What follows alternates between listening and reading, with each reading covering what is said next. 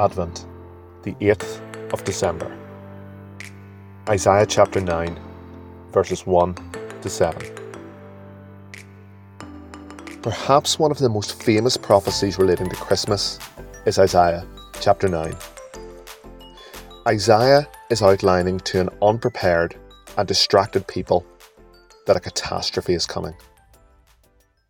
To a people drunk on empty, hypocritical religious ritual and the fruits of injustice, living only for today without any thoughts of the future or those who they oppress by their very way of life, he warns that a great empire stands at their door, waiting to devour them and ravage their lands. Desperately, Isaiah attempts to rouse his people from their lethargic stupor, warning them of the coming apocalypse, acting as a harbinger of destruction. Sometimes, after a storm, people say there was no warning. But there was a warning, and no one was listening. However, hot on the heels of his dire warnings, Isaiah also breathes hope. And it is the greatest hope of all. He proclaims that the coming darkness will not win. That time of darkness and despair will not go on forever. Isaiah 9:1. He then promises something even more remarkable, that the land of Galilee in the north, a land associated with foreign peoples, would soon blaze with heavenly light. Isaiah foreshadows a time when God's promise would be opened up to all of humanity, not just those he had called through Abraham.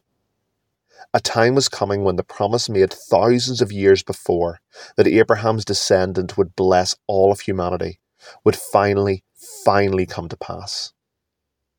There will be a time in the future when Galilee of the Gentiles, which lies along the road that runs between the Jordan and the sea, will be filled with glory. The people who walk in darkness will see a great light. For those who live in a land of deep darkness, a light will shine. For you will break the yoke of their slavery and lift the heavy burden from their shoulders.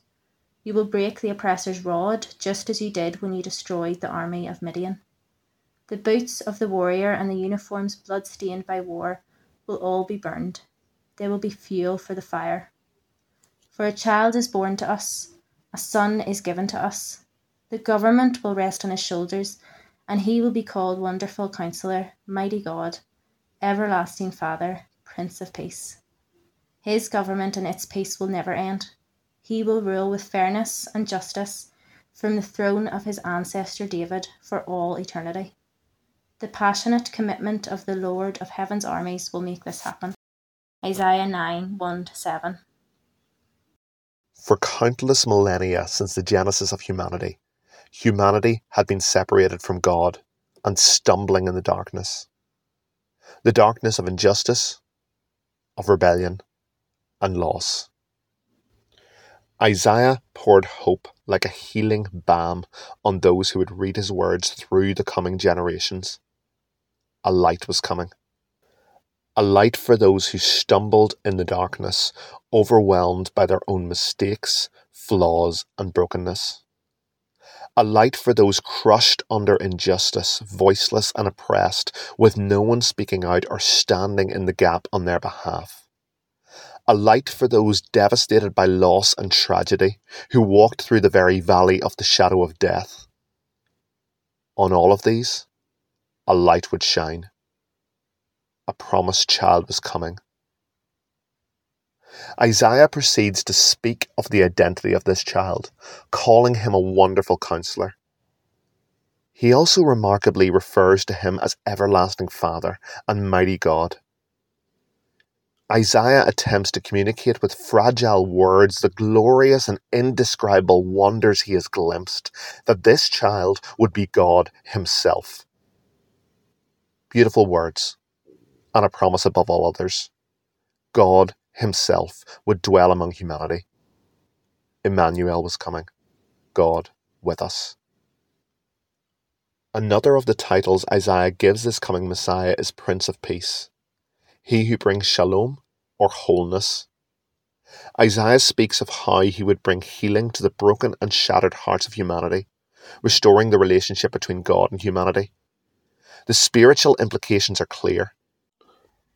He is the Prince of Peace, and it is only in him that our lost and broken souls, which search for fulfillment in all the wrong places, can find shalom and rest. He invites us to surrender and to leave our heavy burdens at his feet. He brings healing, and in following him and trusting him through all the storms of this life, this Prince of Peace will mend our broken souls and one day lead us home, where we will find eternal peace. Will we try to bring order to our own lives, or will we surrender to this wonderful Counselor, this mighty God, this everlasting Father, this Prince of Peace? But to ingest these words only at the spiritual level robs Isaiah's words of some of their potency.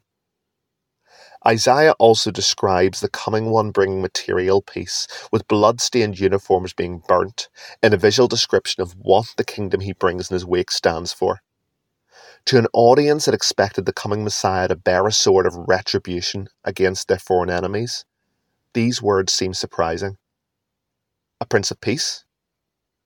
Many would have preferred a prince of military power. 6 centuries after Isaiah spoke, Galilee was indeed filled with light, as a young man began to speak beautiful and powerful words of justice, of love, of forgiveness, and of mercy. He healed others and spent time with those society rejected and would not touch. And he did not come brandishing a sword as so many expected. Instead, he spoke unthinkable things. He spoke of loving your enemy and praying for those who treated you with cruelty. Matthew chapter 5, verse 44. He proclaimed that peacemakers would be blessed. Matthew chapter 5, verse 9. He exhorted his followers to turn the other cheek and never to take revenge. Luke chapter 6, verse 29. And when faced with the horrors of unjust violence brutally inflicted on himself, he warned his followers not to respond with violence, insisting that those who use the sword die by the sword. Matthew chapter 26, verse 52. Indeed, these radical words morphed into action even in the face of horrific and appalling pain, as he prayed for those murdering him, forgiving the very ones hammering nails through his bloody wrists and feet. Father, forgive them, they know not what they do. Luke 23:34. Part of Isaiah's words of the coming peace are still to come to pass, as we wait desperate for his return and the fulfillment of Isaiah's promise, just as Isaiah's original audience once did. We wait for a time when we will see true peace on earth, when those who inflict unimaginable pain on others will be brought low, and the lowly comforted. In the here and now, we know that there are some wars that must be fought against cruel despots who would crush the innocents in their greed. And we wait expectantly for the answers to our cries for justice and for his return to bring eternal peace. But part of the Messiah's words that Isaiah predicted serve as an uncomfortable prophetic word to our culture today, which can justify supplying weapons to cruel leaders who use them against their own people, as it is just business and profit for our economy. We can glorify war and see it as the answer to all of our problems. Isaiah's words serve as a challenge to a culture which can reduce the loss of innocence to bald numbers on a spreadsheet, chalked up to acceptable losses and collateral damage, sanitized words to mask the horrific reality. A challenge to a culture which lauds the powerful and braggarts, but ignores the oppressed victims. He truly acted as a Prince of Peace. His words are as radical now as they were then, calling his followers to live in a way that defies comprehension, loving and forgiving their enemies, turning the other cheek, and striving for peace and forgiveness, even when the temptation for retribution and revenge threatens to dominate their hearts. Opening the door to the stranger, the enemy, the foreigner, the other, even if it cost them everything. And in some ways, his message is as unwelcome to many today as it was then. Christmas brought the Wonderful Counselor. Christmas brought the Mighty God and Everlasting Father. Christmas brought the Prince of Peace. Christmas brought the child, bearing the light for all of those who stumbled in the darkness. 2,000 years later, that light still shines as brightly for those who choose to step out of the darkness and into the peace and shalom it offers. But his words are still challenging, calling us to sing a radically different tune to the one our world dances to. His call is not easy. Being woken from a deep slumber by a light blazing forth through the darkness is rarely comfortable.